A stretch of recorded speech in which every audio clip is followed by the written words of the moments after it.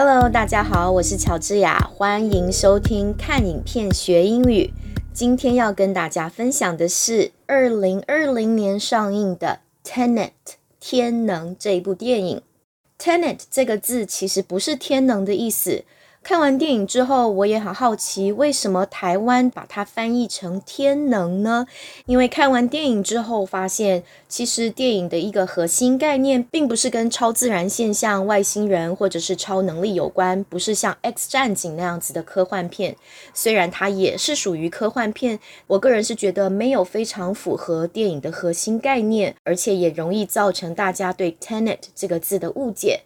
这个字的意思是原则、信条、宗旨。至于这个电影到底它跟信条、原则有什么关系呢？也许就是指人对于这个世界的认知，他有一种信条跟信仰，他认为自己拯救地球、拯救后代的方式是对的，就好像复仇者联盟里面的 Thanos， 他认为只要把全宇宙一半的生物都消灭掉，就可以解决粮食短缺、人口过剩的问题。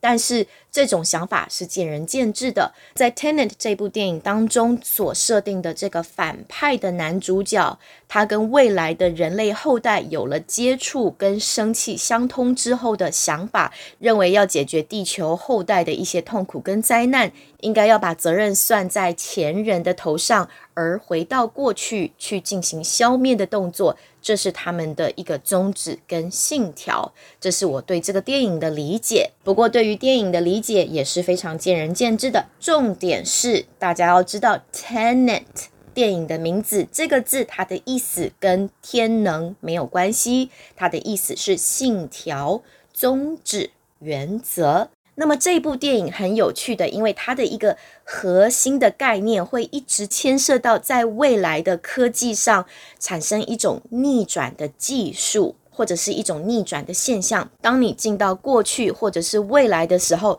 你的动作、你的身体的机能，所有的一切都会变成是逆向的、翻转的，是被逆转过的、逆行的。所以在这个电影当中，不断的反复的会提到3个字，都跟逆行、翻转、逆转、颠倒有关。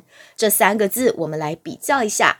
第一个字是 backwards， 就是先后顺序颠倒的、向后的，尤其是指动作上，比如说你跑步往前跑，如果变成 backwards， 你就是向后跑。如果你把一杯水喝掉，就是水慢慢的消失进到你的喉咙下去，这是正向的顺序。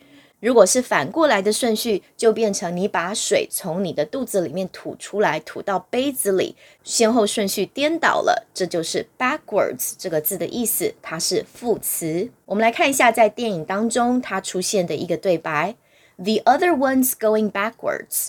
Can you tell which is which?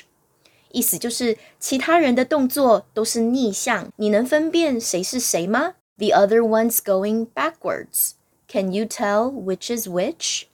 Backwards 先后顺序颠倒的。第二个字 reversed 这个字它是过去分词当作形容词来使用，动词 reverse 意思就是使反向，使它倒转，或者是彻底的改变，使它翻转。Reversed 过去分词当作形容词，意思就是已经被逆转过的，已经反向过来的。我们看一下电影当中出现的对白， If you encounter fire, ice will form on your suit as the transfer of heat is reversed.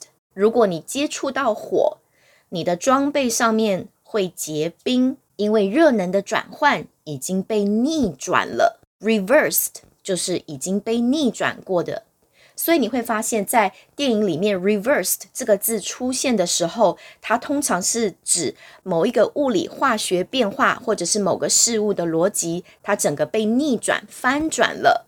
而 backwards 在电影当中出现的时候，通常是指它的动作的先后顺序，比如说走路的方向、开车的方向、子弹射出的动作、吃东西的动作，整个先后顺序颠倒，这个时候才会用 backwards。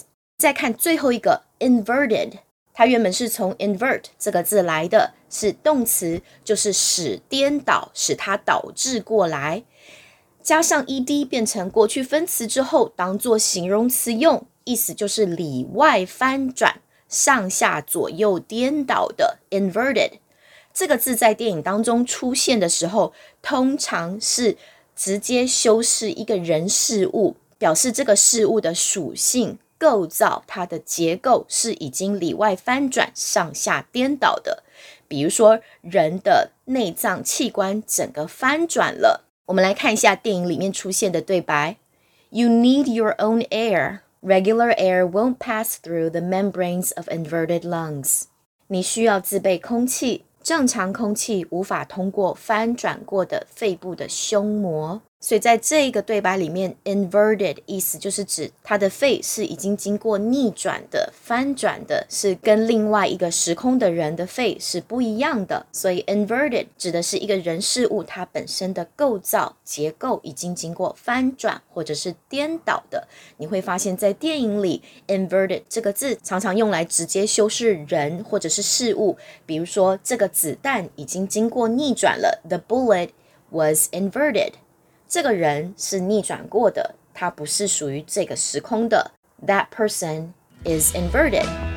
看影片学英语就分享到这边，希望各位喜欢。喜欢的朋友不妨关注我的 podcast， 或者是到脸书搜寻爽英语，就可以掌握最新动态，还有更多的学习资源哦。